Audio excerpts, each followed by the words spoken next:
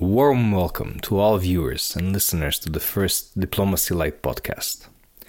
This series will try to unbundle key concepts and dynamics, past, present and future, of diplomacy. In this first podcast, with our guest Dr. Jovan Kurbalija, we will reflect in broad strokes on the interplay between diplomacy and technology. We will start by considering the historical interweaving between something that is a constant of diplomacy, the peaceful conduct of foreign affairs, with something that is fluid, technological innovations that affect diplomacy. In this sense, it is not only technologies that enable better communication, like the telegraph or the internet, but also technologies that stem from security considerations that have an impact. We will seek the wisdom of the past of what has worked towards peace and what has not. The internet is a major technological milestone, affecting all aspects of societies. As such, it has impacted diplomacy, not least through bringing in new, powerful actors or stakeholders. This is why we will consider how the relationship between all stakeholders in the age of the internet is shaping up in modern times, and the role diplomacy can play. The concluding end offers three main takeaways exactly on this potential role for diplomacy, brought forward from Dr. Kurbalija's recently concluded masterclass. Before we start, a few words about our guest, with a full bio available in the summary below. Dr. Jovan Kurbalija is the Executive Director of Diplo Foundation and head of the Geneva Internet Platform. He has been involved directly in key milestones that have shaped the digital agenda over the past 2 decades, including being a member of the UN working group that defined what Internet governance means, and most recently as the co-director of the UN's high-level panel on digital cooperation. A former diplomat, Jovan has a professional and academic background in international law, diplomacy, and information technology.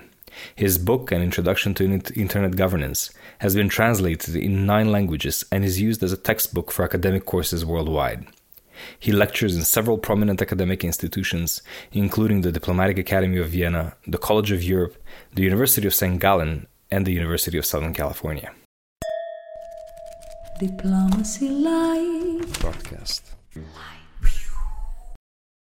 It's a great pleasure to start this podcast series with a dear friend, a colleague, and a mentor whom I have known almost 20 years now, and who has really spent his professional life on thinking about the topic that we can discuss here, and that is this combination of diplomacy and technology.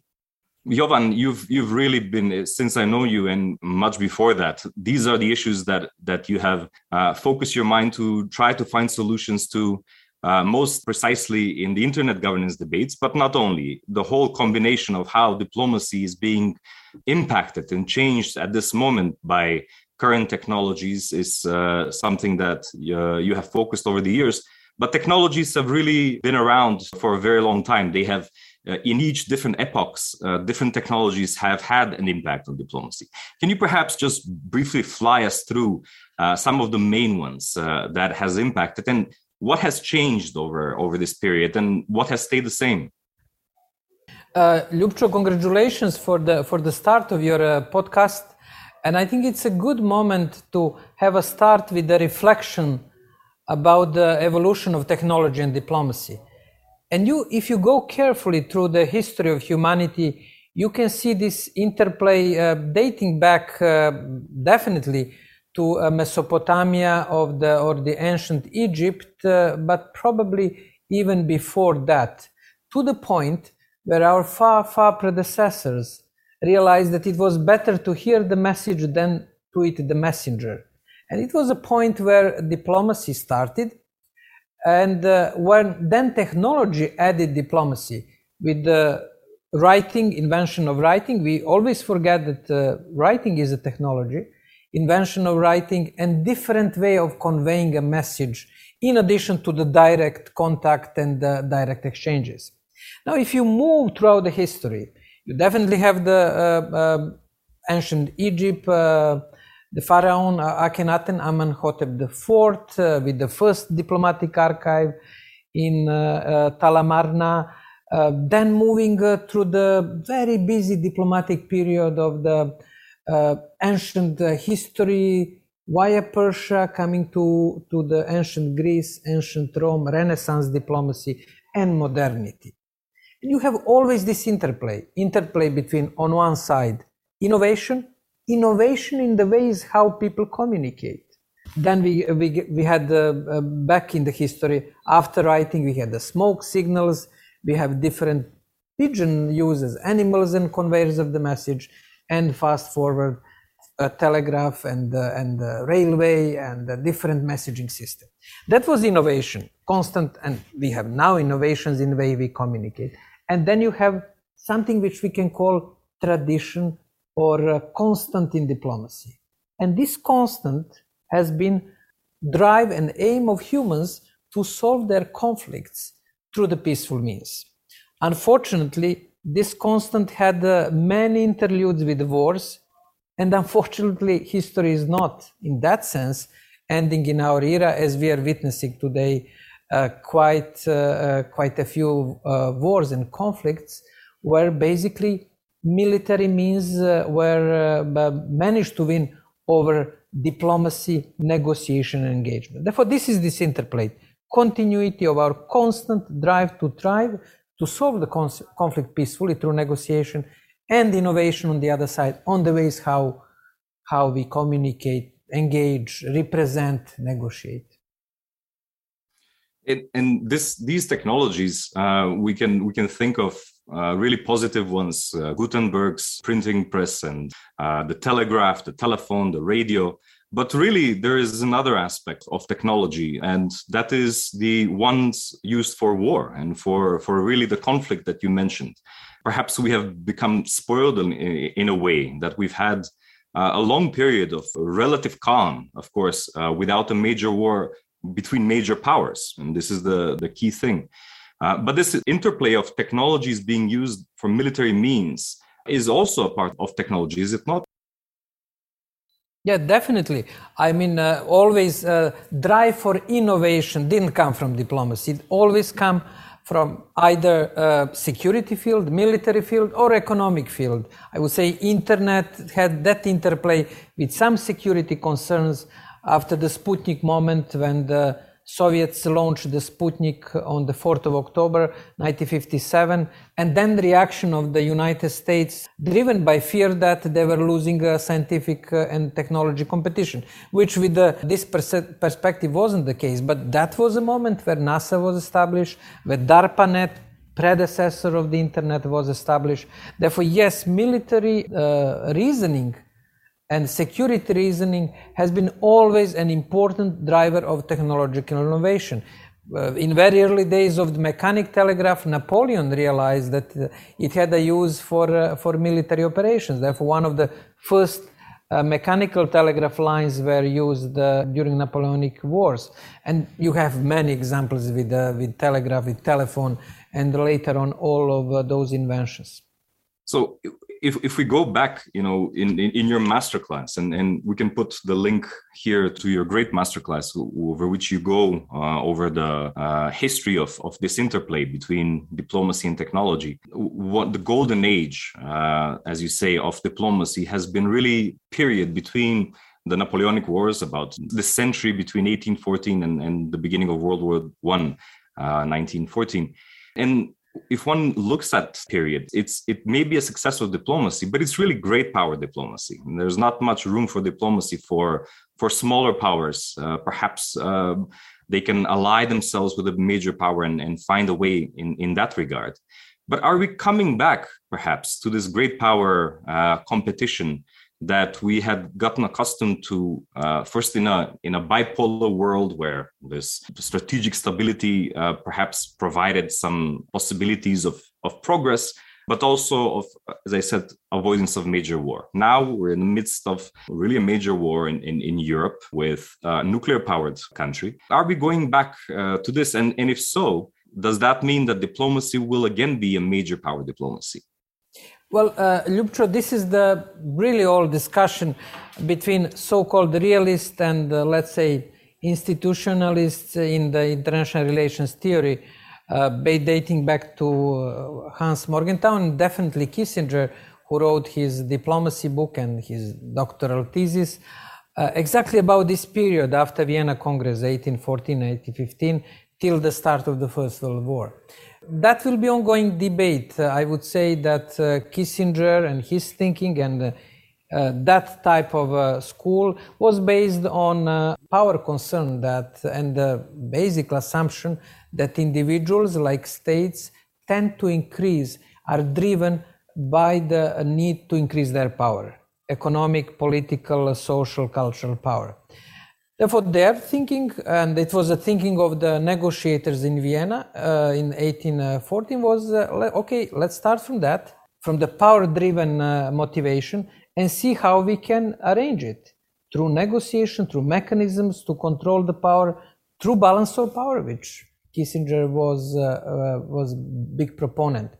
That debate will continue. After the Second World War, there was a slight push towards the idea that we can move beyond the power and aim for the public good, develop institutions, and benefit more from the cooperation than through that realpolitik competition. That debate will continue, but just a quick reflections on this golden age of both diplomacy and technology. This was interesting. That was a period with absence of the major conflicts. You had Crimea War, you had 1848, you had the unification of Germany, unification of Italy, then quite a few regional wars. And somebody can argue that it wasn't as peaceful period as it is. But there was absence of the major conflict for two reasons. Because in Vienna, big power, mainly monarchies, made some compact that they agreed that they should preserve status quo and their power within their countries. Prussia before the establishment of Germany, Russia, UK, and the other actors. That was the first point. The second point is that they created carefully balanced mechanisms. And Vienna Congress was a very interesting event where they spent 1 year basically having first a lot of fun, many parties. Kaiser spent a lot of money for entertainment. And it is an interesting lesson because then Versailles peace negotiation 100 years later was more scientific negotiation where you calculate reparation of Germany, when you calculate the peace. And then, as we know, it lasted only 2 decades. But they created that carefully balanced mechanism. In parallel to that, let me bring then technology.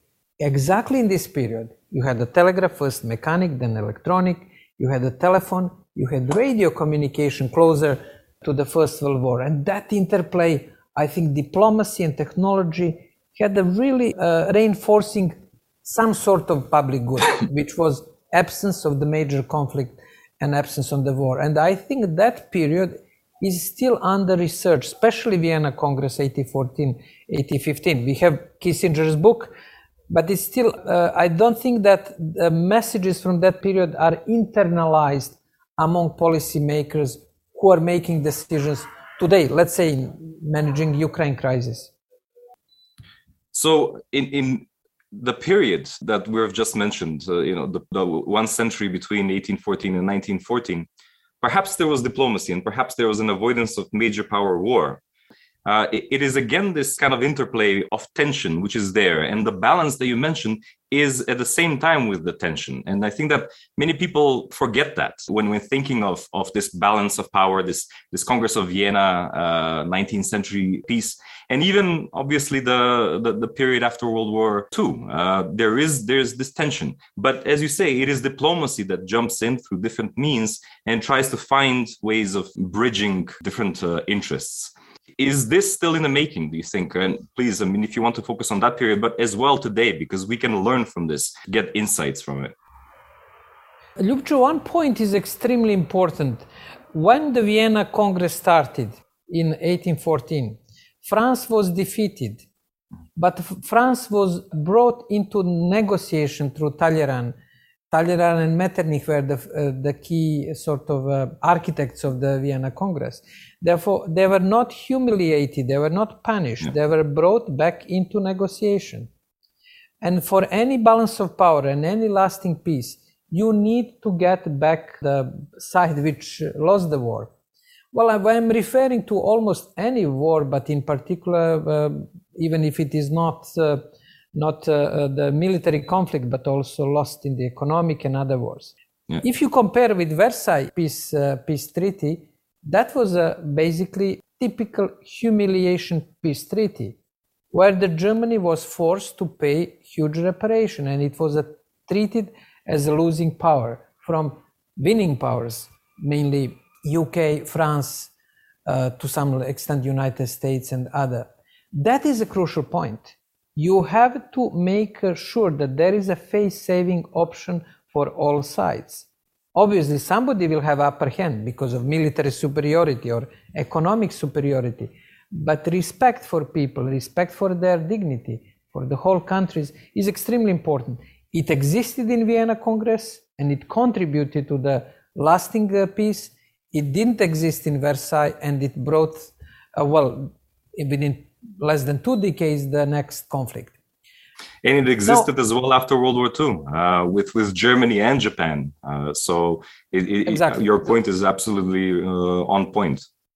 We sometimes underestimate emotions. We easily calculate number of tanks, GDP, number of people, number of missiles, or whatever. It is important, but emotions are important to motivate people and to avoid humiliation. And humiliation ultimately doesn't help anyone, because victorious power can be tomorrow losing powers, and that's one wisdom which unfortunately humanity has not gathered from history, and in particular from the Vienna Congress period. And if we fly to the present time, there is obviously one of the biggest revolutions, not just of this past century and the past period, but really on the history of humanity, is the invention of the internet. And you have spent, as I said, a lot of time in thinking about how to really protect this great resource. You're one of the world's foremost authorities on internet governance. You were involved in the World Summit on Information Society in Geneva and onward, a member of the working group that defined what it is. And one thing that is interesting, aside from the technology, is the new actors that have come in. Even this concept of multi-stakeholderism really comes from these debates on internet governance, to a point where really the word multilateral became a dirty one almost. How has this trust or distrust dynamic been evolving over the past, let's say, 20 years, or has it at all, between the stakeholder groups? Probably while you were asking this question, I was thinking what contributed to real good developments, but also misinterpretation. And probably one should come to the social, cultural context in which internet was invented. It was driven by Sputnik moment, therefore military consideration, but the way how internet was developed was related more to social and cultural context of the mainly US universities, especially on the West Coast in the 60s. It was a time of flourishing of the rock, freedom, emancipation, and the idea of inclusion. And internet came with quite a strong social culture undertone as a tool for inclusion, for empowerment, for strengthening public good, for sharing.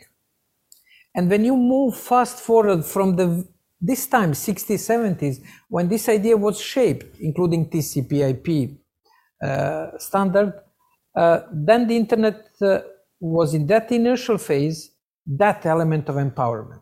And that was, among other things, which excited me in 80s when I got my first PC to start experimenting. It was something that can overcome your limitations, physical, get to the other continents, other people, engage through that time simple email, later on website in 90s. Now fast forward, that idea of inclusion, which is behind the multi-stakeholder approach, was suddenly transferred into a different type of internet, which still had this undertone of empowerment, but became also a space for economic, political, and military power. Therefore, you had that line of inclusion and multi-stakeholderism.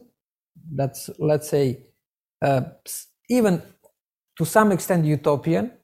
And then you have now power game. I mean, power is real power. Let's say Apple has the market capitalization of $3 trillion, and GDP of African continent is 2.6 billion US dollars. We're speaking about real power. Economic one, social one over data, and cultural one. Now you ask yourself, can multi-stakeholder model in that initial philosophy survive? And here the situation is becoming much more complex. And I would say that here we need to brush the dust over the multilateral and bring it back in interplay with multi-stakeholder, because governments and states and countries are ultimately responsible for the public good. They have a social contract with their citizens to deliver them security, food, good political system, respect for human rights. Can they deliver? Can African continent deliver when it has less power than some companies? This is the real question. And this is a question when I would say multi-stakeholder approach in its initial format is losing a bit of traction, and multilateral is gaining. Now, interplay will be important, especially on the issues of legitimacy, because multi-stakeholder approach doesn't have traditional legitimacy. Let's say if I go as a Diplo at the meeting, I represent Diplo, and how I can negotiate with somebody representing India, 1.5 billion people. I may have legitimacy because of my expertise, but this is different issue. Therefore, we have to get back to basics, whom you represent and how you contribute ultimately to the public good. And I would say that multilateral will become bigger and bigger, and multi-stakeholder will become slightly smaller. Multilateralism really presumes a state actor, and whether the state, with this enormous power that tech companies are having, and if we're saying that multilateralism is a way to address it, how can states which are becoming relatively weaker in power, and power is always relative, with these new entities that are entering the international system, how can they cope? I mean, perhaps even the European Union finds it hard, though it has done quite a bit. My country, a small one, other small countries by themselves don't have possibilities of negotiating. They're not at the table even.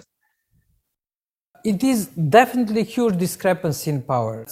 We mentioned some numbers on Apple and others. But I would be just correct your observation with one development which happened during COVID crisis. Governments are getting back because they have to deliver on the public good, on global health.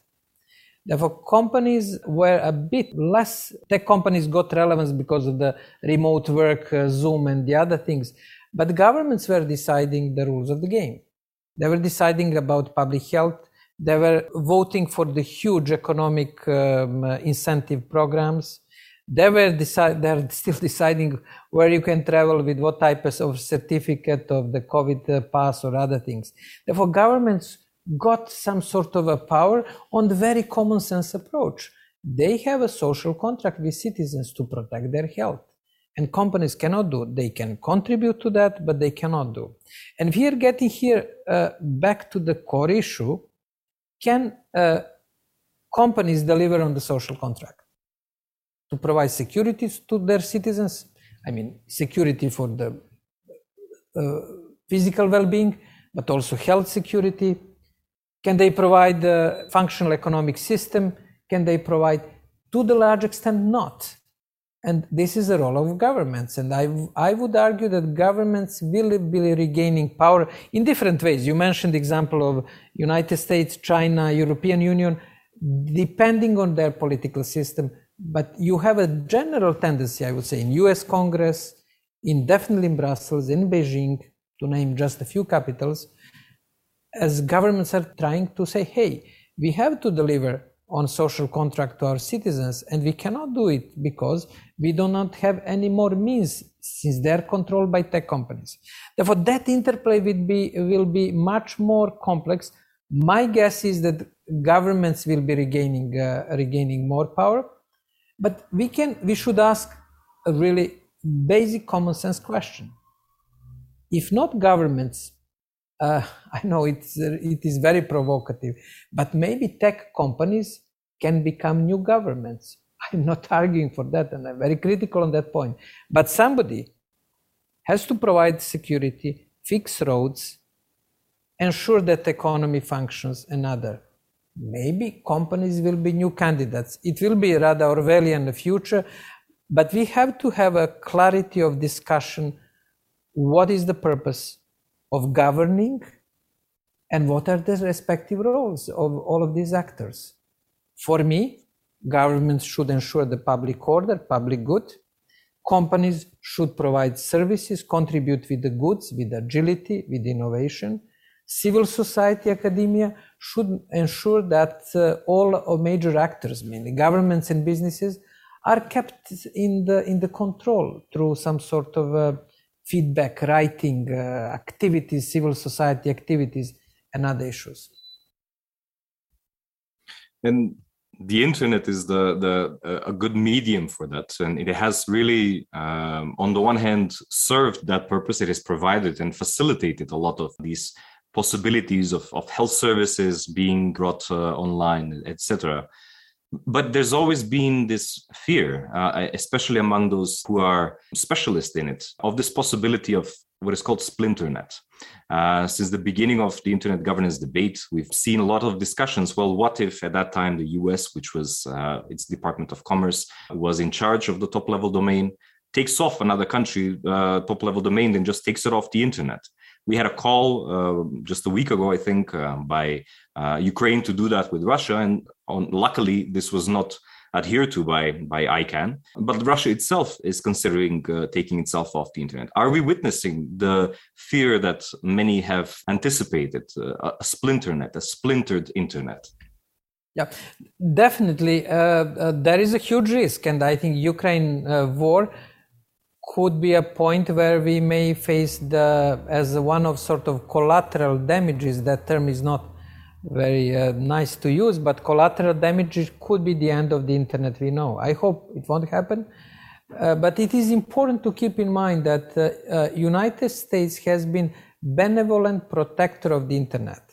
Even at the time when US had a direct control over the ICANN and domain name system, it never removed the country from the internet, even in the case when there was a legal basis, because the Chapter 7 of the UN Charter provides possibility to cut telecommunication links in the case of the sanctions imposed by the UN, mainly Security Council. And it happened in the case of Iraq war, ex-Yugoslavia, Somalia. There were quite a few UN-driven sanctions which gave United States possibility to cut the internet to cut the country from the internet, basically to delete domain name, technically speaking. There was even court case when Iranian expat community requested the seizure of the Iranian domain by ICANN, and it was refused by Californian court. Therefore, US, in the political US, economic US, juridical US, has been always benevolent guardian of the internet. It is now tested, and so far ICANN made the right decision not to remove Russia from the internet.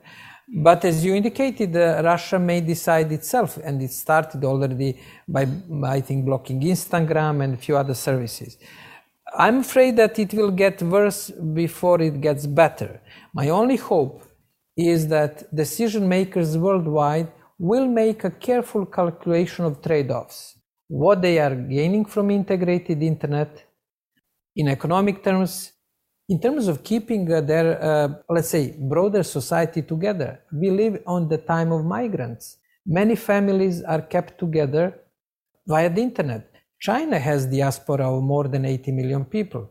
Therefore, Chinese government has to make a careful calculation for any move of disintegrated internet. Therefore, that will be, I won't speak about supply chains, about the economy, about issues. Therefore, that's a delicate decision which has to be made with a clear calculation of benefits and losses and trade-offs.